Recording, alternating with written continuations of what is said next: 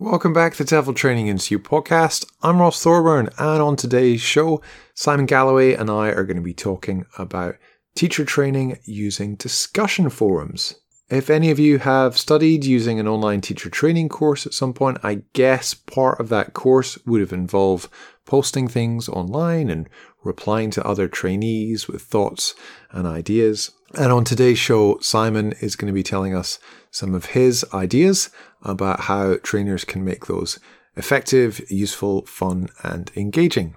And if you'd like to find out more about the ideas that Simon mentions in today's episode, then check out his book, Teaching Teachers Online, which is a guide to online teacher training. Enjoy the episode.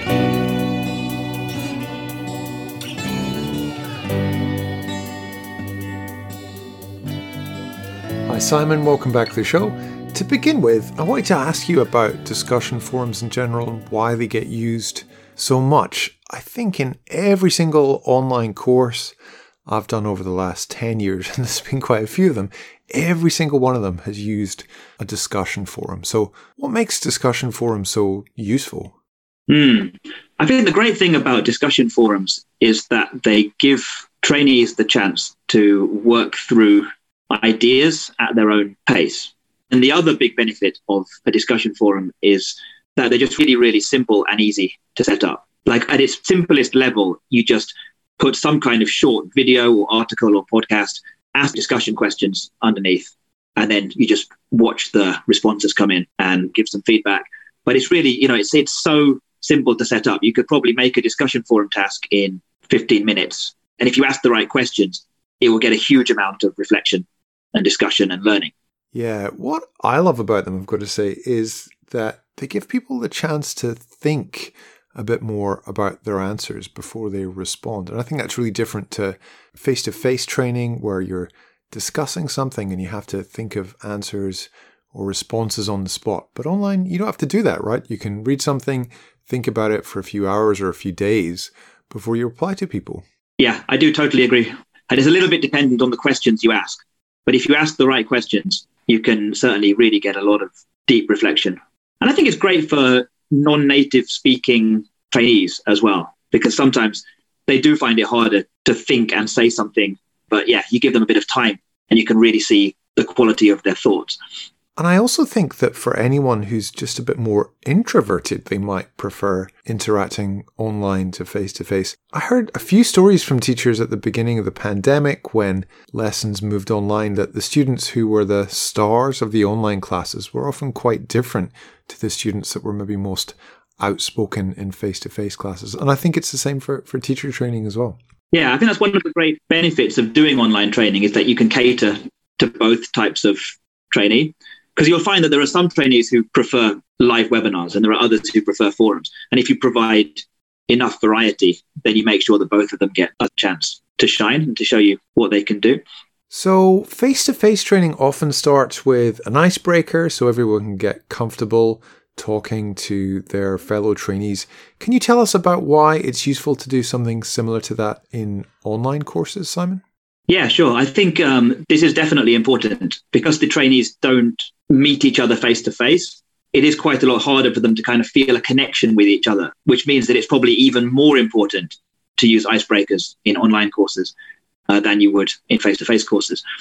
I think one important thing is that trainees actually can visualize each other. I think having them post a photo of themselves is quite nice. Some trainees might not want to post a photo of themselves. So in that case, they could post something that they're interested in, but at least it kind of creates that connection at the beginning. And then in many courses that I run, I'll have some kind of icebreaker task in the first week and also in the second week as well, just to give them a little bit more chance to get to know each other. Next, Simon, I wanted to ask you about using pair tasks. So this is the idea that you get trainees to do something together in a pair or a small group before posting on the forum. I'm going to say as a trainee, I've never been a huge fan of those, but it's something you talk a bit about in your book. So what's your advice for making pair tasks useful and effective? Yeah, I think the biggest challenge of that is that trainees often have their own schedule, and some trainees like to do everything at the beginning of the week. Some trainees like to do everything at the end of the week. Some trainees might just be busy that week and not want to actually engage in the tasks at all. But usually at the beginning of a course, the trainees are less likely to skip their tasks. So I would say for icebreakers, it's normally all right, but it's good to put a kind of guide as to the deadline. So for example, contact your partner by Tuesday and arrange a voice call with your partner by this date and post in the forum by this date. So have it quite clearly laid out step by step. And I think it's also perhaps useful to tell trainees what to do if they can't get hold of their partner. If you can't get hold of your partner, either A, don't worry, it's okay to post a bit late, or B, contact your tutor who will assign you a new partner. But either way, just let them know what to do so that they don't feel like they're waiting around feeling frustrated. That's a really interesting point, Simon, about the participation in online courses and how it's usually highest at the beginning of the course. So if that's true, does it make sense then to put things like pair tasks and group tasks near the start of the course? Is that the idea there? I would suggest perhaps more pair tasks at the beginning and then moving into group tasks later on. But I would also suggest having fewer group tasks later on as well. Yeah, with the pair tasks at the beginning of the course, it's likely that everybody will contact their partner. As you get midway through the course, some people might be busy or distracted and not participate. But if you have a group task, that's okay. If there's 4 people in a group or 3 people and one of them can't participate, the task can still get done by the other 2.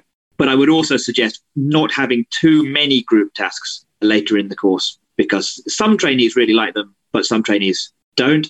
Some trainees like that chance to collaborate with others and share ideas. And with a group task, you can actually ask them to talk in a voice call, so they get that direct interaction that they can't get in the forums. But you get other trainees who prefer just to go through their own task at their own pace, and they don't want to be slowed down or pressured by group mates. So for those trainees, it's good to kind of limit the number of group tasks.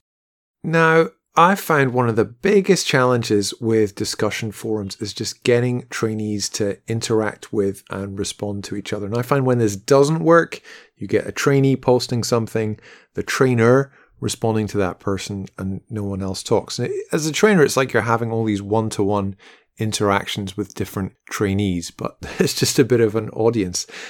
Obviously, that's not ideal. So what are some ways to encourage trainees to interact with each other on an online forum? If you really want trainees to interact, you've got to make that quite a clear expectation for the task. I would perhaps suggest using a marking rubric and making like at least 1 point on the rubric is they've done their peer responses, so that they know that that's an important part of the task rather than just something tagged on at the end.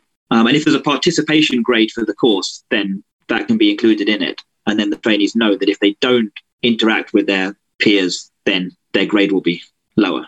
If there's no participation grade, you can still make it clear with the expectations, perhaps. And I often include a separate subheading for peer responses and say quite clearly, now interact with your peers in this way by this date, answering these questions, and just break it down so it's very, very step by step.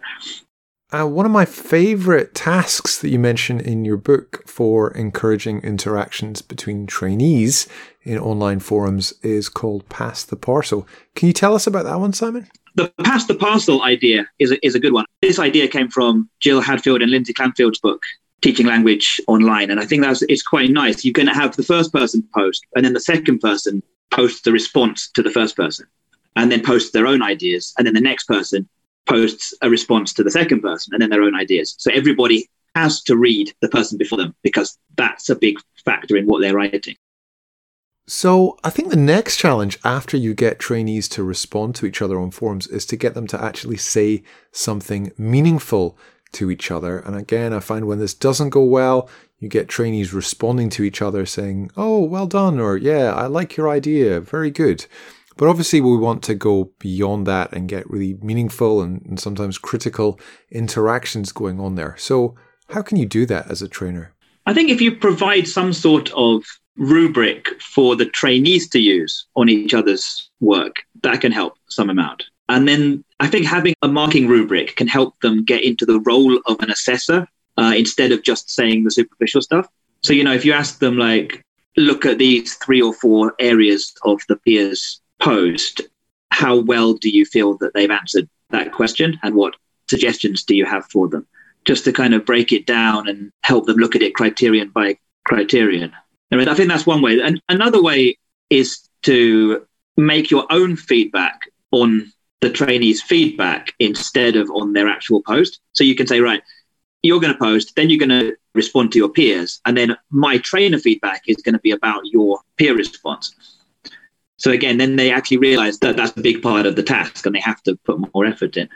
And maybe another way that I've used is through annotations. So instead of them writing in the forum, they write like annotations in review boxes on their peers' actual document, because it kind of brings them closer to the ideas that are being talked about and makes it a little bit easier for them to provide objective feedback instead of it being quite general when they're actually like highlighting part of an essay or a piece of work and commenting on it. It makes it more direct.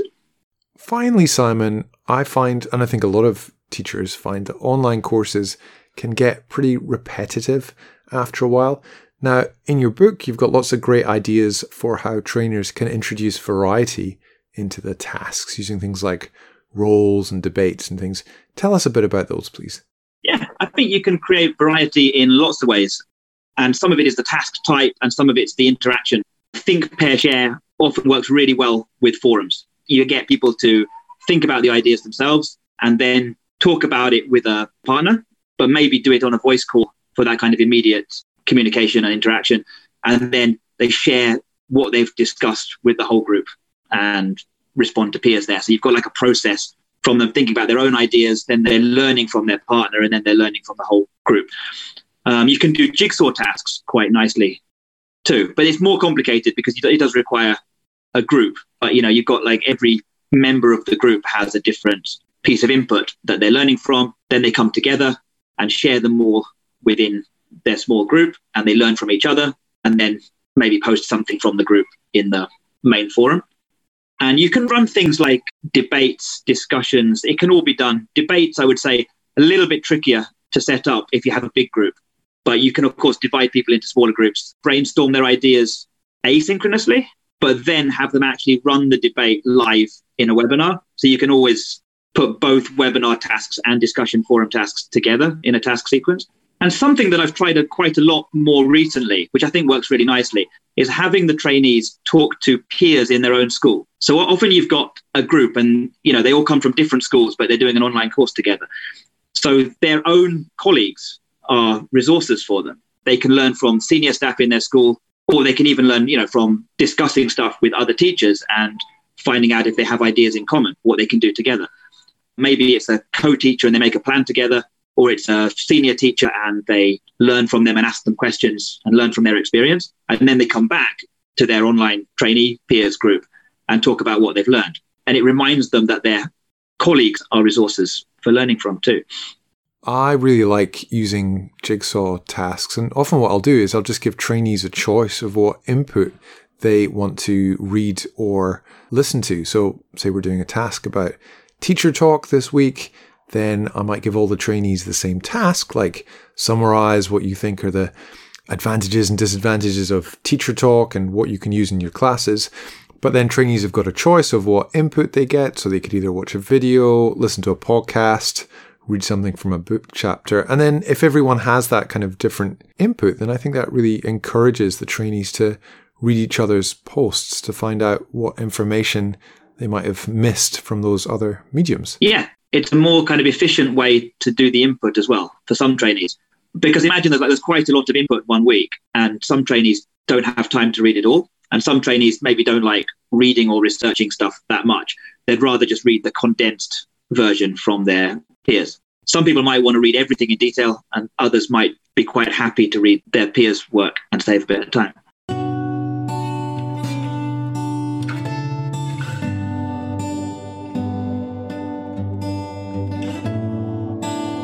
One more time, everyone. That was Simon Galloway. If you enjoyed that, remember you can find out more fantastic ideas about how to do online teacher training in Simon's book, Teaching Teachers Online. There's a link to that in the show notes, or you can just search for Teaching Teachers Online on Amazon. If you'd like to support the show, then you can leave us a review wherever you listen, or if you'd like to support us in a more tangible way, then click on the link in the show notes to buy us a coffee. Thanks again to all of you who've already done that. We'll see you again next week. Goodbye.